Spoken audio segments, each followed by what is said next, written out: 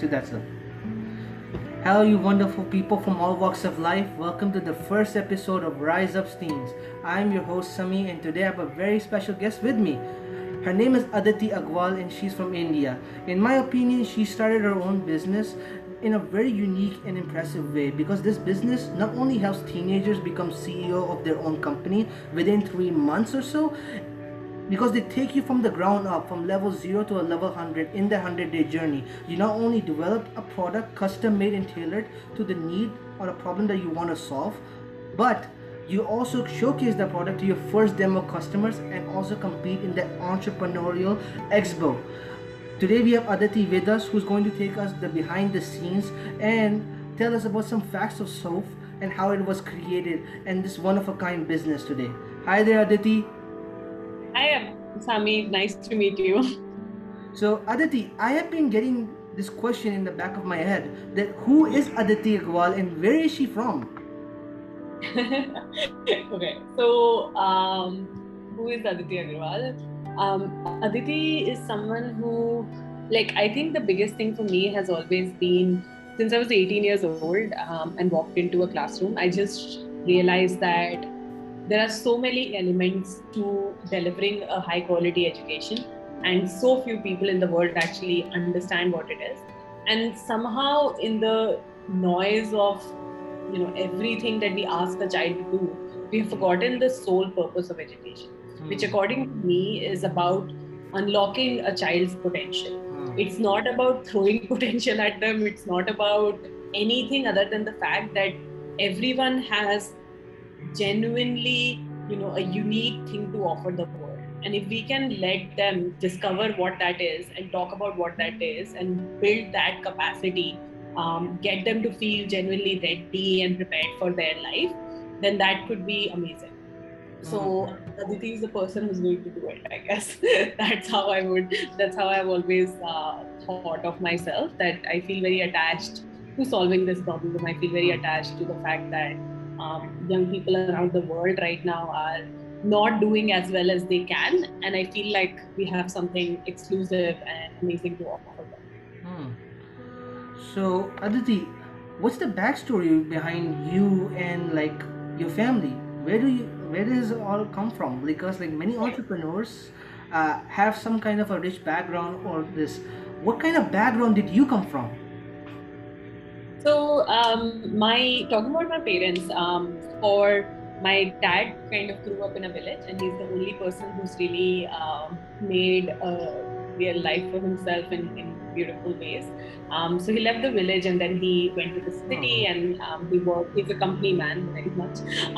So he's done really incredibly well and set us up really nicely. My mom is a government school teacher, and so the two things that I think I gathered and my brother gathered, both of us as seniors, we run our companies. Is that my mom, since I was a child, used to say that happy is the person who makes a hobby out of their living, who makes a living out of their hobby. So that's something that we had to find joy in the work that we do, and that joy matters a lot. So that's something that we both of us have always really searched for. The second thing would be just sheer work ethic. Both of my parents have always worked very very hard, and while we knew we could get anything that we wanted, but we also knew that the list of wants had to be very limited, and you can't ask for anything. So that consciousness of being very conscious about your time, money, all of that kind of stuff, and then along with that, just knowing that doing something for the world also matters a lot. Like that element of service has always been a part of my upbringing as well. So Aditi, you said that doing what you love is the only way that you can be happy, right? So did you had this thought in back in middle school or high school that what do you want to do? Honestly, yes. But I also felt like everything that I was doing in high school or middle school, I just because I was just doing what was asked, from me. I would participate in debates and things like that. I was a very good student. I would get straight A's or A plus or whatever. But I just didn't know what else, and I always felt that there is something else, but I could not name it, I could not try it, I just had no support at all. And I don't think it's not like my parents also didn't know. Even today, parents are just like so unaware of how to help their child. Like every parent, I genuinely believe, obviously has the best interests of their child in their mind, but it is still incredibly hard to actually navigate through all the organizations that are offering things, that are saying nice things but not delivering value. It's a tricky kind of world for any consumer. So I think that's definitely something that anyone who's buying or selling services right now has to deal with. I think the way you're following the business model is like the B2C business model. It's like Right. business to consumers. One of the most key fact is that what type of entrepreneur in the past do you think has resulted in this B2C business model? Right. That's a great question. So, like, why did we choose to be B2C and not B2B? Yes. Great, great. So actually, I have worked a lot in schools. I have worked in schools across 13 different countries, across 4 continents. So I have a rich experience of actually partnering with schools and delivering programs and value. But I also know that it just takes so much time. Like it's a very time-consuming process to sell anything B2B. The second thing is that fundamentally, SOAF is something that eventually will be used by millions of students around the world. And that is something that I wanted very strongly to be part of our ethic. So when we thought of going to customers or going to the market, we immediately thought of like the fastest way to get there and a way to bring a lot of diversity to our community as well, right? The fact that today or School of Futures Entrepreneurs Academy serves over 600 students from 35 different countries, that is impossible if you go to a school, because you end up serving the exact same kind of persona, exact same kind of like exact same income background, all those kind of things. Whereas this from being a student of SOAP, that's just like not the real world, right? The real world is way more complex. There's people from everywhere, there's all kinds of accents, there's all kind of weird hang-ups, there's all kind of interests. So we wanted students to actually feel that they are in the real world when they're with us in the academy, that they should actually feel the same stresses and the same happiness that you would feel in that world and in that setting. So we always thought of being B2C. I think we will obviously eventually develop a lot of B2B kind of components, but for me, the first strategy had to be B2C so that we could bring this kind of rich diversity, we could sell faster, we could grow quicker. Aditi, you're saying that the services that you're using is online, right? Right. Many part of the due to the COVID and many situations around the world, online services are being used right now. Right. One of the main thing about SOAF is that it does not have any overhead costs compared to other schools that you have worked with, so they can create that diversity. Do you think that is an double-edged sword in your opinion? Because there are many factors that come into play, such as time and internet issues. What do you have to say for that?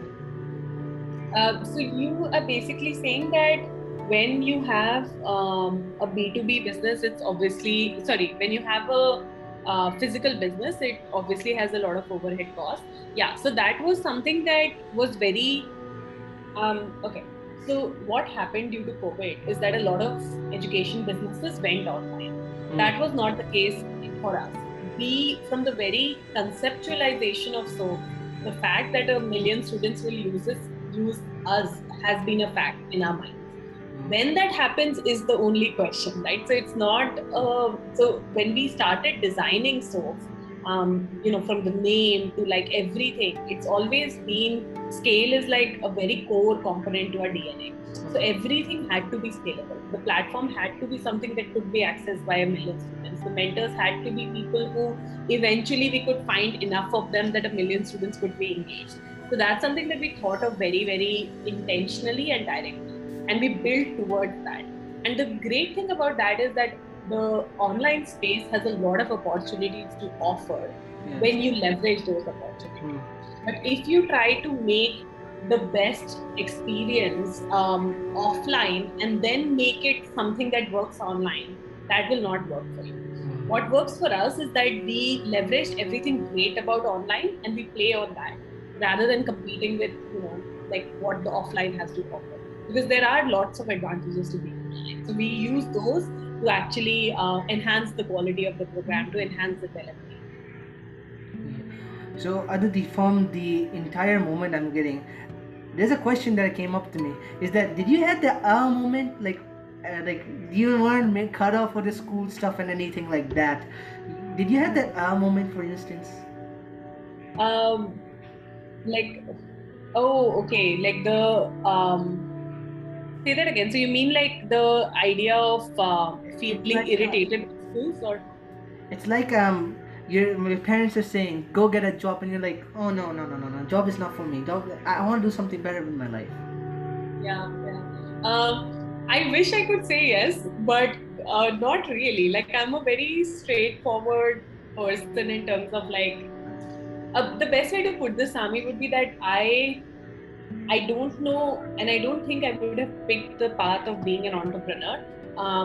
The reason I picked it is because this is the only way that I can see that I can actually solve this problem of education that we are in. For me, my life's purpose is to solve this problem of education. Because honestly, just think about it, right? And it was depressing when I was a student, but it is insanely depressing today because you guys exist on the internet. Teenagers today exist on the internet. They are digital natives as much as they are natives of their homes and their families and all of that. What that means is that their dreams, their aspirations, who they are has changed. And the system has not responded at all. Like it wasn't responding when we were in the system, but for you guys, it's way worse because you have so much more information than we ever had. We didn't have the information of, a graphic designer can earn this much money and things like that. So if today you go to your parents and say that I want to be a graphic designer and not an engineer because I'm 10,000 times better at doing this than this, your parents should say, yeah, go run with it. Because that is the right answer in that situation. And my problem is that the system is not geared to tell you that that is the right answer. And that is my problem because we're literally screwing up the child's life. And we are screwing up on the other end as well, where employers are not able to find employees that they need. The industry is not able to move forward. Economy is getting stagnant. Unemployment is at a massive high.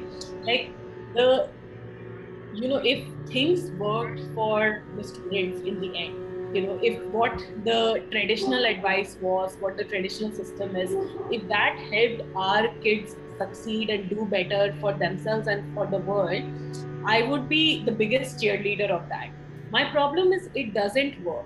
And we keep lying to ourselves and hoping that it will work, and it is not going to work. We need an overhaul that is like genuine and actually helps the child achieve what they want to achieve, right? Get to a life that they want to get. And that is just like not happening. So for us, Entrepreneurs Academy is kind of like our first effort towards that, because as students launch businesses, as students meet people from across the globe, as students get that kind of confidence, that comes from building something from scratch, they tend to become more of who they are. They tend to understand themselves more deeply. They tend to see their full potential. Like just, you saw the transformation within your own cohort as well.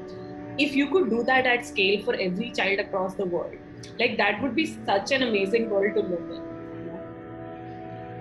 But along with that, there's things in this world is that it does not belong here. People are criticized for that. Because coming back from my generation in 2010, back then YouTube was such an easy platform for anyone to come onto and anyone to use SEO. Now it's so complicated with SEO and stuff like that. But there's a certain degree in quote unquote that the society does not take people without a degree. They criticize them. What do you say to these people that don't criticize students like us?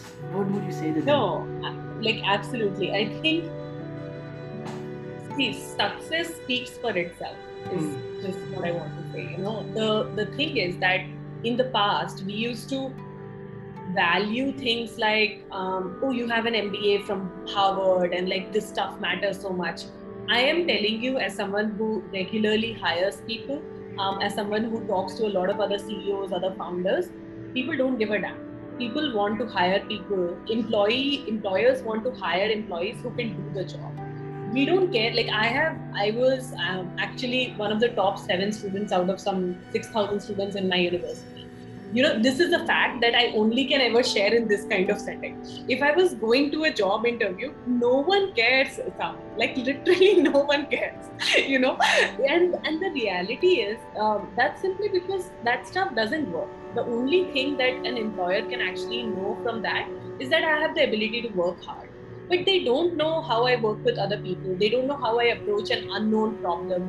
Getting marks and just getting an A+ is actually a very simple thing to do. Real world is far more complex, and that complexity, the great thing is that when you refocus education to being a lot more relevant to the child's life, then the child is also more excited to learn, right? Like just for example, anything that you were doing in the academy, even when it was time consuming, you could also see how this would be useful, if not now, in 2 years or in 3 years. So then your motivation is just like, a bit more. It's like a more, like you're like, I have to do this. It's like taxes kind of thing, right? You have to know it for your life, so you don't mind working a little bit harder. But the problem is that so much of so anyway, so to answer your question, I think degrees will be redundant in a few years, because everyone will be learning the skills that they need to do the jobs. The half-life of skills, or the relevance of a skill. Let's say you learn exactly what you're saying. You learn digital marketing. Within 5 years, everything that you have learned in digital marketing on YouTube will be completely redundant. Yeah. So what is the point of going to college? Wouldn't you rather learn something like this in a month than do that and then do it for however long it matters, and then that skill is dying, you learn the skill again in another year. I think primary education, secondary education, that will stick around. I think even like undergraduate education will be there, because especially if schools continue to be the way that they are, then undergraduate is the only time when students actually have any opportunity to discover themselves. So I think those things will stay, but I think we are already seeing, like for example, I don't have a master's. I don't ever plan on getting a master's because like whatever I need to learn, I learned at the startup, right? I've learned coding, I've learned marketing, I've learned sales, all of this stuff. And I think that is the pattern that we'll see more and more of, where people right now are choosing to step away from masters and actually go for a job that teaches them that skill, rather than theory of that skill, which no one really needs or uses. So I think we'll keep seeing that trend more and more. Aditi, that is a truly good question, that some skills are becoming redundant. It's true. But the thing of the matter is that even if we prioritize some secondary online education, other than that, our parents are not willing to go for it, because parents' general thinking is that going to a school and getting a physical diploma is far more better than getting an e-diploma. I can give you an instance of this happening to me. I was trying to find a job here, which is not easily accessible. So I thought doing quote-unquote free certificates would be. My first thing my dad says to me, is that going to be valued other than a physical diploma? It has more value. What can I say that? Yeah.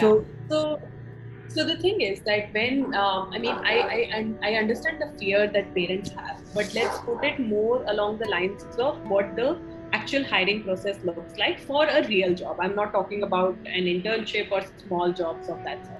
But let's say you actually want the job of a digital marketer.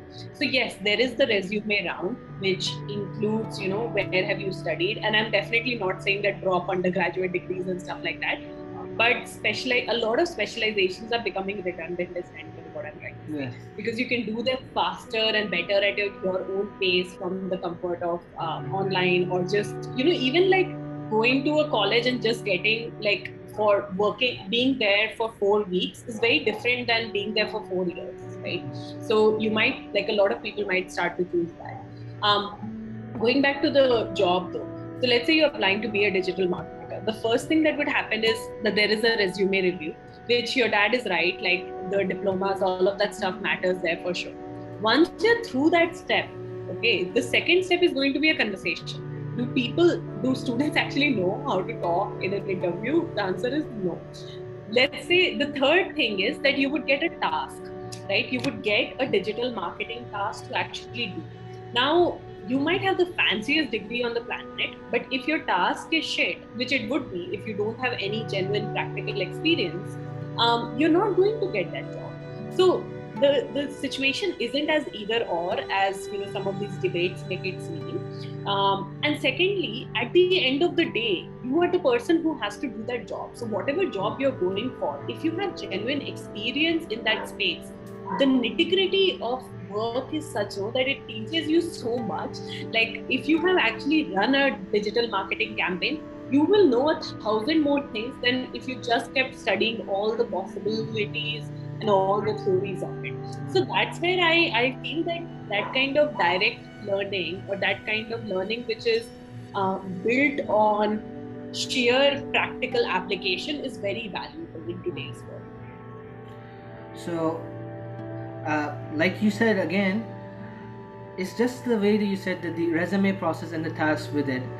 Google itself has categorically said GPAs are the worst criteria to hire people, and that's why they've changed the interview process into 4 categorical levels, which means that first you go for the resume, then they give you a task, and then they ask you the idea, and then they ask you to code at that point, and then you show them, and then you get hired. That's a really good point with many companies trying to hire people, but again, it's like the old traditional thinking will never end, and that's the main issue with most people around here. That it's hard. Like obviously it is not easy, and I think it's also for me, the advice that I always give students is that make decisions that are sound, right? So here in this kind of a situation, I would say picking a degree that is important and relevant to you. So knowing what to pick also, for example, right? Like in India, we have a really funny saying that everyone in India becomes an engineer and then they think about what they want to be. Now that is okay at at some level, but nowadays there are more options to explore. There is more to understand, and you should pick things intentionally. I also think like the reason that I would very strongly hesitate to tell any student to not do an undergrad, simply because I think like with the way that the education system is set up, especially schools, there's just no freedom at all. And when you do an undergraduate degree, you do get a certain degree of freedom. You meet certain kind of people. You're able to kind of like, for example, my first startup was with my brother and a bunch of friends. When I was 17 years old in college, and that was like such an amazing experience for me, which I like, college was great and all, but that particular experience taught me everything I know about life. So much more than college ever could have, right? I just never belonged with that college, but I feel like there's so much that building that startup taught me. So these, like, the point is to search out experiences that are genuinely transformative, that will help you unlock your potential, that will help you become more you. College is an option in that it's running, it's in that race. It is an option for sure. So that's where I feel that it does make sense. But I also feel that in today's world, let's say you are an 18-year-old, right, who has a very strong idea, who has already gathered some traction, who's making like upwards of $10,000 a month. These are like real kids today, right? Like they're teenagers who are doing that stuff. And if that is your life, like for example, there's I don't know if you're a fan of chess or streaming, but there's a famous girl called something Botez, Alexandra or Elisa Botez, I forget. So she has a very big community of chess enthusiasts that follow her. And she's having this conversation, I remember very starkly on YouTube. Her sister and her are talking about the fact whether her sister, younger sister, should go to college. And she's just like, you go to college for this kind of exposure, that kind of exposure. I'm already getting all of that. They're streaming in front of a million people every single day, right? So, like, why should she go to college? You know my point. Like, so that's where it depends on the student themselves. It depends on the experiences that you have had. It depends on like the opportunities that are in front of you. It's not a one size fits all kind of issue. I really feel that everyone should decide for themselves. And I would hesitate to recommend that you don't do an undergraduate degree. But when it comes to a master's degree, I have very strong opinions where I really, really do feel that it is absolute waste of time in like more than 50% of the cases. like you said that one of your like your interest, I have Mr. Donald Trump at the back of here, and I think I was inspired by one of these two people. I don't know if you know Coffee Republic, as if there is a chain there in India or so, but I was inspired by Bobby and Sasha Hersman in their book that anybody can start a business from the kitchen to startup, and Mr. Donald himself. We can all say that he's a big douche and all, but he's a great master in real estate, and same as the McDonald's formula for real estate and everything as franchises go. I think for most people, when they see businesses, they see these big guys, these real estate champions and everything. They don't see you guys here. So when looking at your stories of how did you start your startups, because I've seen a lot of people start their startups, they don't mention you guys there. Online services are not being mentioned. Like back then, the most relevant point we have is Jeff Bezos. People said that the online market is nothing. There's no online retailing. But today he's built a business out of it. Nobody thought about it. They talk about physical aspects. Right. You being a digital business, what's the most hard part of going through it and people not knowing you? Right. What is the most hard? I think like the hardest thing is, that like obviously you feel very emotional about whatever you have built, right? So when people raise questions of like, are you a legit thing or is this legitimate? It is hurtful at a personal level. But the way that we have changed our mindset around this is what we realized is we are operating in a space where there are so many scams, where there are so many people who just sell things and really big businesses as well that are selling things that they do not deliver on. They don't do any of those things that they're actually promising to the customers, to the parent or to the student. So it's a crowded market in many ways, right? So you have to understand that the customer that you're talking to, 10 other people are talking to them, and while you are honest and legitimate, those 10 other people might not be. So it makes sense for that customer to ask you questions. I think the hardest thing is definitely just raising the awareness of people across the world on something like this, especially because School of Future is it's so non-traditional in the way that it operates. It's so non-traditional in the way that we reach out to students and the work that we do with them, that it is a bit of, it's hard to just comprehend. It's hard to like kind of picture.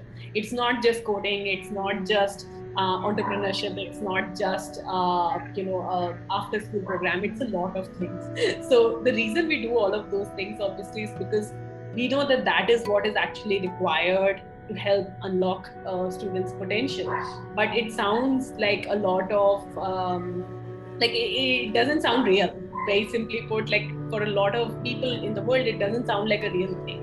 So that I think will change as we build the brand out more and as we get more, as we gain more awareness around it. Aditi, you said before that at 17 years old, you started a startup with your brother. Can we know what that startup name was? Yeah, absolutely. It was called NGOFU. We worked with about 60 different clients across India, mainly NGOs, training like about 400 or so volunteers from around the world. The idea was very simple. We wanted to connect non-profit organizations to the technical or design help that they needed. And we wanted to use college volunteers to give that help, because it really helped college students get an attractive thing on their resume. And again, like just this thing, right, that in our education system, we don't focus on life projects. We don't focus on real problems. And that is when you learn. You learn by doing, you learn by being in the real world. You don't learn in a bubble. So even at NGOFuel, like I think one of the things I have realized in retrospect is that aspect of working with volunteers and helping them understand what they're learning and how they're developing is like, it was really a interesting experience. We've listened to your story, and I've even talked to one of your co-founders, Kelsey Root. But the thing is, after doing a little bit searching and all, even going on a team, we don't know how did a teacher from Detroit meet an Indian girl like you, and how did their both minds connect? Could you shed some light on the story? Yeah, absolutely. So it's a really beautiful story that we obviously love. Kelsey and I met on AngelList. AngelList is the platform where you can look for co-founders and employees and stuff like that. So I had posted an opening for a co-founder, and Kelsey had applied. And then we just had a really wonderful conversation, and we started to work together remotely, and it was going really well. We would constantly kind of just really help explode ideas that the other person had, and it was a great relationship. And then Kelsey moved to India, and we lived together and worked together for the last 2 years. When I look back at Soph and some of your features, you had a physical campus and you hosted your own physical expo in front of live audience. That aspect of hosting a physical school, what was it like? Right. So we never had like a physical school. We had partners we had partnered with a school to help us run a physical expo. I think we will always have a little bit of that component, because this was the annual expo of 2019. So the next expo is going to be for 2020, like all of the winners from all of 2020. It's going to happen probably next month, which is the first time I'm announcing that. So it should be really fun.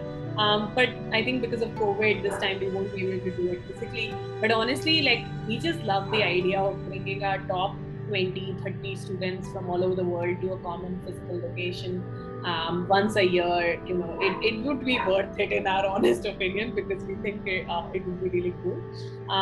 And other than that, we want to be online as much as possible, because I do think, it just the kind of students that we have in the academy. We have refugees, we have students with single parents, we have students from all different walks of life.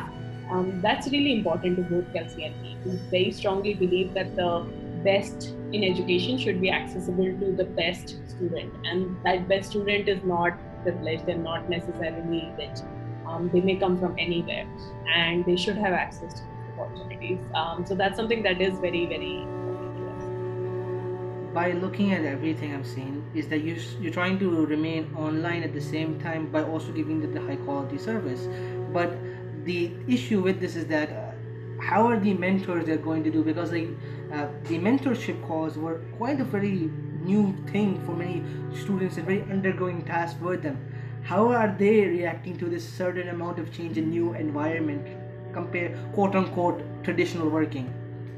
Okay. No, the mentors love the work that they do at Soph. Honestly, the only thing that mentors would ever complain about at Soph is like the stuff that doesn't have to do with students, because obviously there's like updating of notes and things like that, which might not be as fun. But like we have people are dying to do this, to be honest, because just it's so hard to find a job where you get to talk to young people who are all passionate and excited about the world. We get to work with the best students, like point blank. Soph has access to the best students in the world. It's like in all honesty, like the kind of quality of students that we get is very close to what you would get at a Harvard or at any Ivy League kind of education. So the quality of these conversations, like you would remember from your own conversations, Sami, like they are untraditional, right? Like you talk about things that you would not generally talk about with an adult, but it helps you develop, and it helps you develop the ability to ask questions and to give answers or to think through things in your life, because the mentor's job there is to not tell you what to do, but to ask things that can trigger the right kind of answers for you. Okay. So that is what we train our mentors on, and that's what we look for even in mentors. And very honestly, like the biggest criteria of like a lot of our mentors are people who would have loved to do the program when they were young. Like they just feel that this is the missing component in education, and they love the fact that they get to meet young people who are amazing and help them grow even further. How did you get into the education? Okay, from the start, you're seeing the NGO business at 17 years old. You have done something. How did you get into the education side? It just blows my mind. So basically what happened was a senior of mine called me to work, to volunteer and teach for India. And so she had recommended me for a summer internship or something like that. I generally don't say no to things, so I said yes. I just was like, okay, cool, that sounds interesting. And by that time, I was 1 year into building NGO. So I already had that kind of entrepreneurial mindset, I would say. And then just walking into that classroom, for me, it was a really, like that full day was just a very life-changing day, because in general, I'm good at things. When I try new things, I generally, especially if there's any, kind of theory or like speaking, that kind of stuff, I'm generally good at it. But I really sucked that day. Like it was so hard. It was like really hard to like even remain standing. Second graders can eat you alive. So it was my, I really felt like my gut kicked in because of the failure that I was experiencing. And I remember on the day, on the same day, on the way back, my home was also 2 hours away and things like that. So I'm going back and I'm just thinking of my day, and I was just realizing that that is probably the first time that I would say I genuinely failed in my life. And to me, that was a delicious feeling, because if you don't fail, then that doesn't mean, like, it just means you're not growing. You're not putting yourself in situations where you're really growing outwards. And so I got addicted to that. I love that ability to, create an experience for a child that is every part of their body, mind, spirit is like engaged fully. Like that's something I really, really enjoy. And that's something I sucked at the beginning. So that made me want to become better at it. Okay, did that experience haunt you, or was it like a bad nightmare? No, it was like, so basically I got home that by end of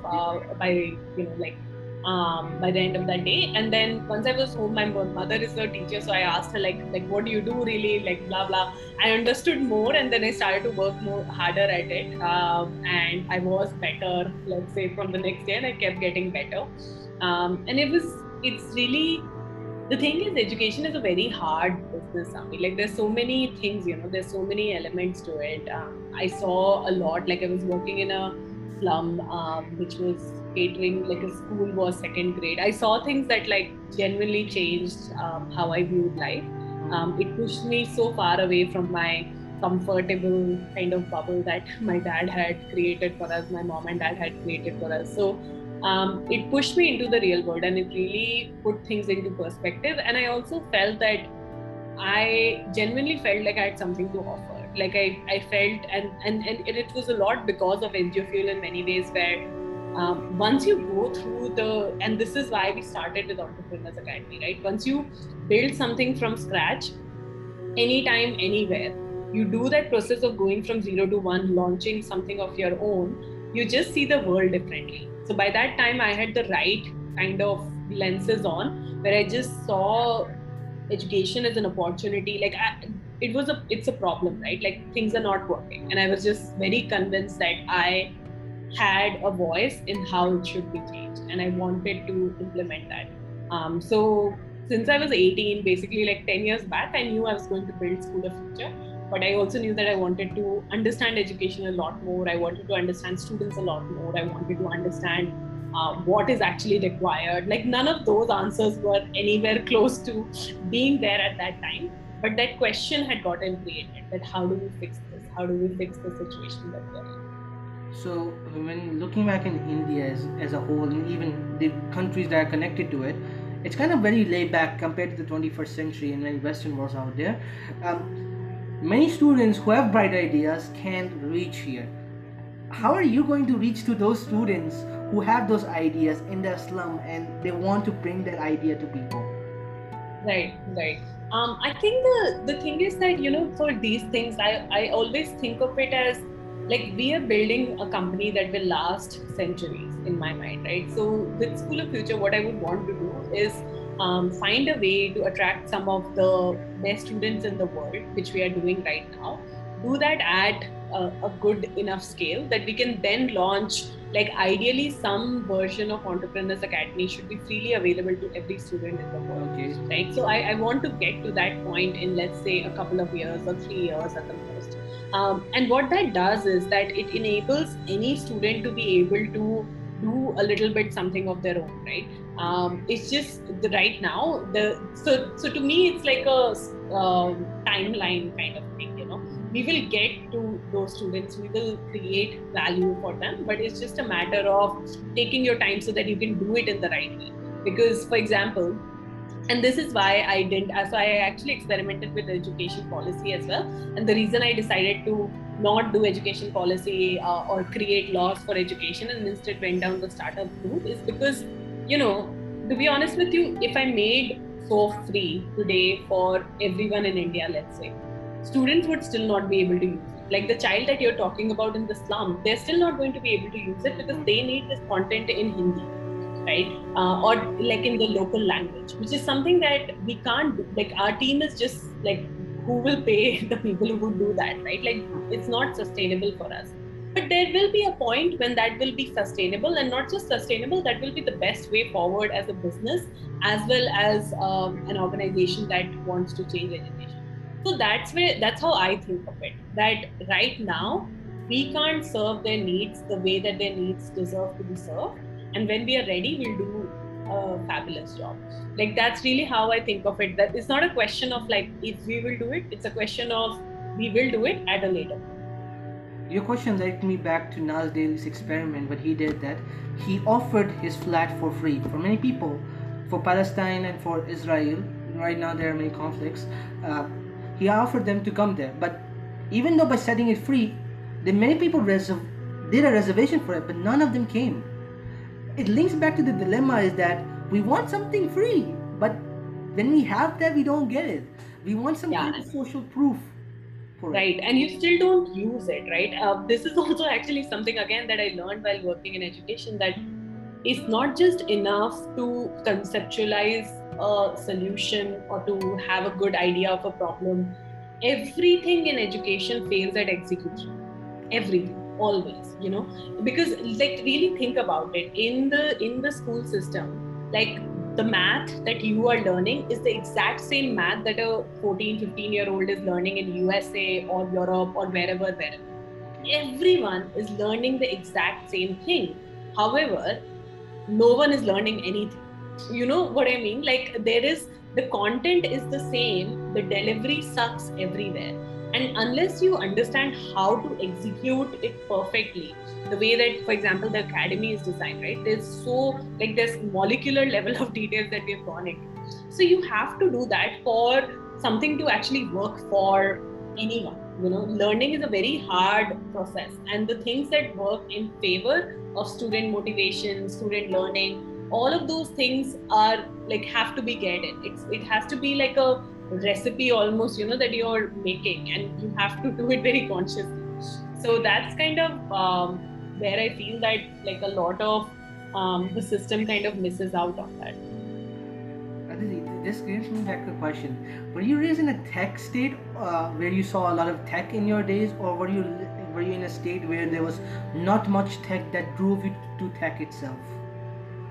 How I was raised? No, it was like in a state, like there's an India state where there's only professionalizers in IT and communication itself. I'm saying, were you in a tech state that you thought, okay, that's the thing? I don't know. Like, I think at some level, I definitely would never identify as a coder.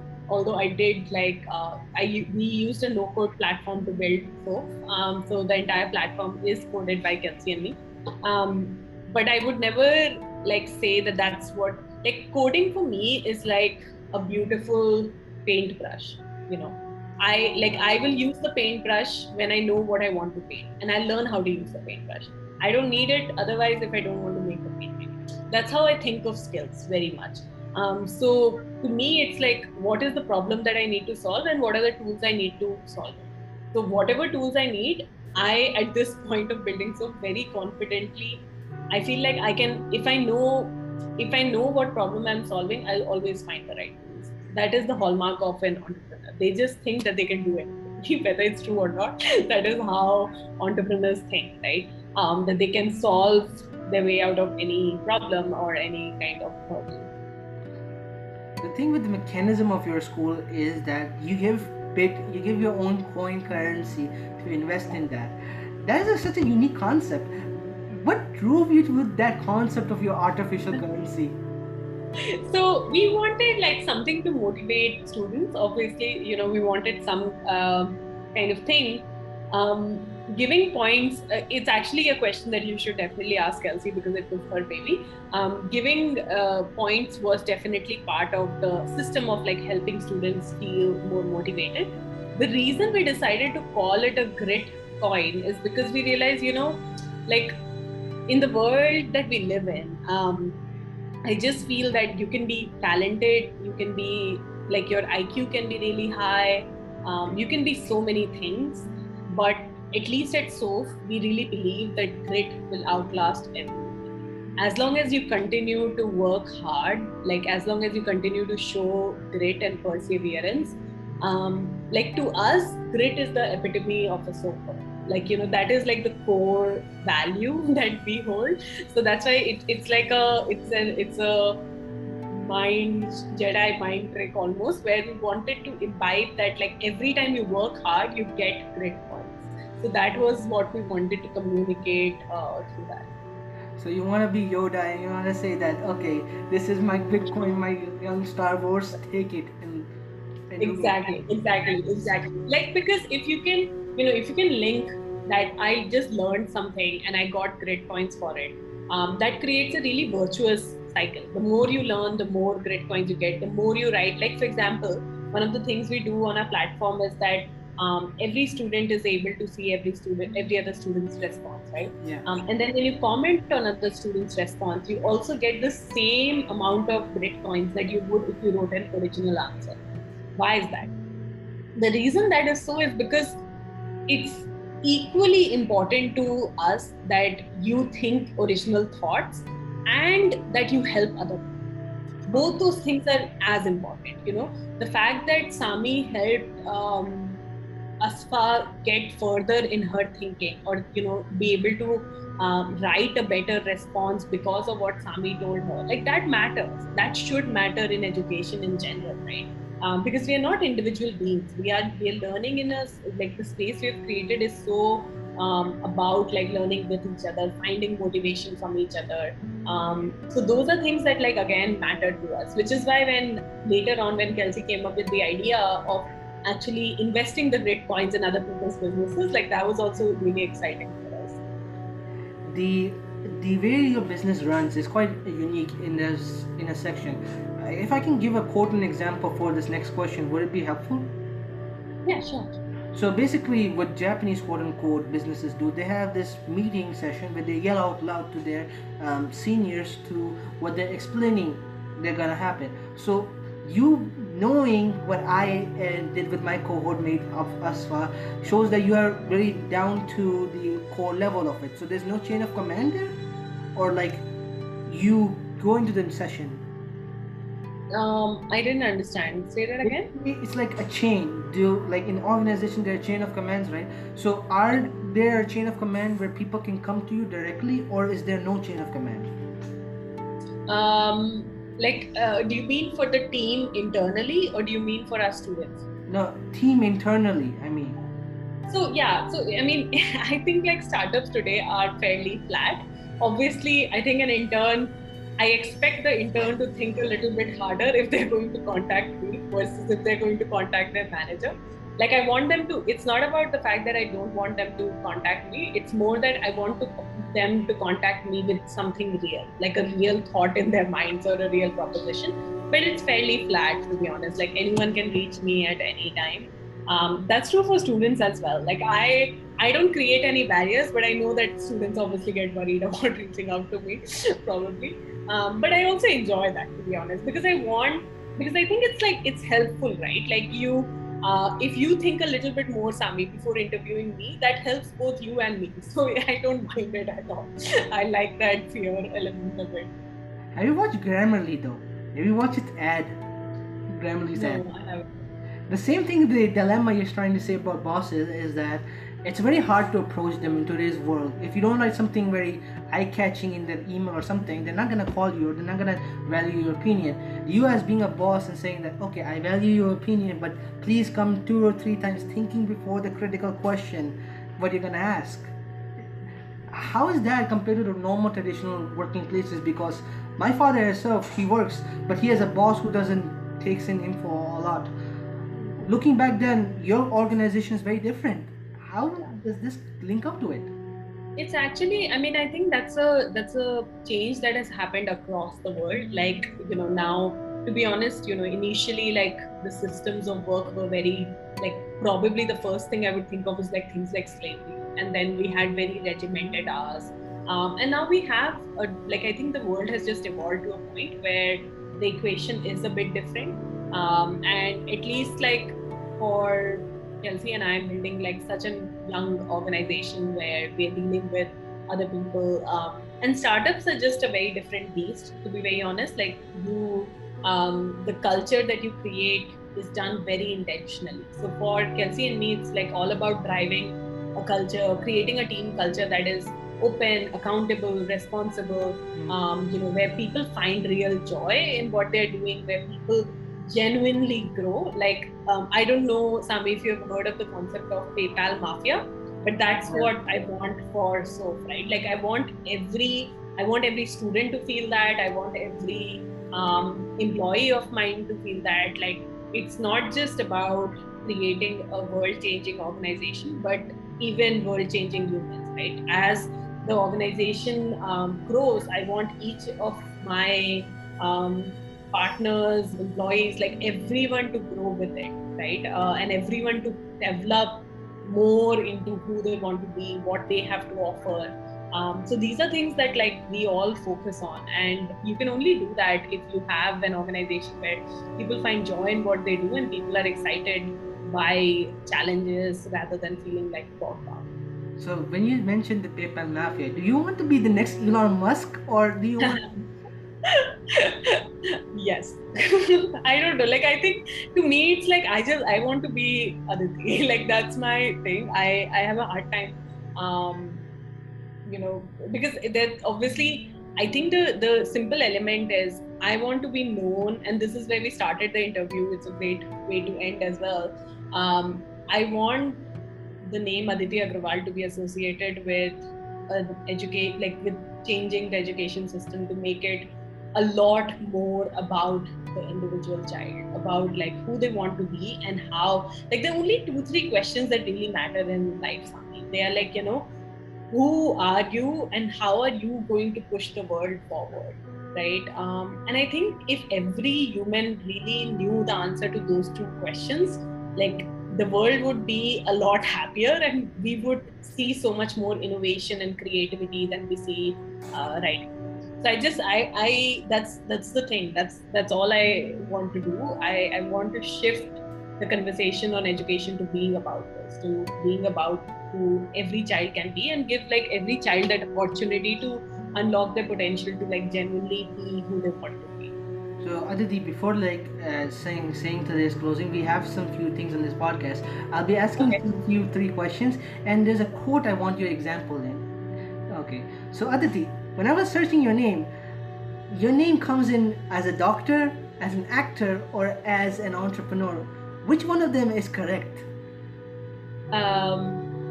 Doctor, actor, and entrepreneur, obviously. All 3 of them are the famous names in Aditi Agrawal when you search for them on Google.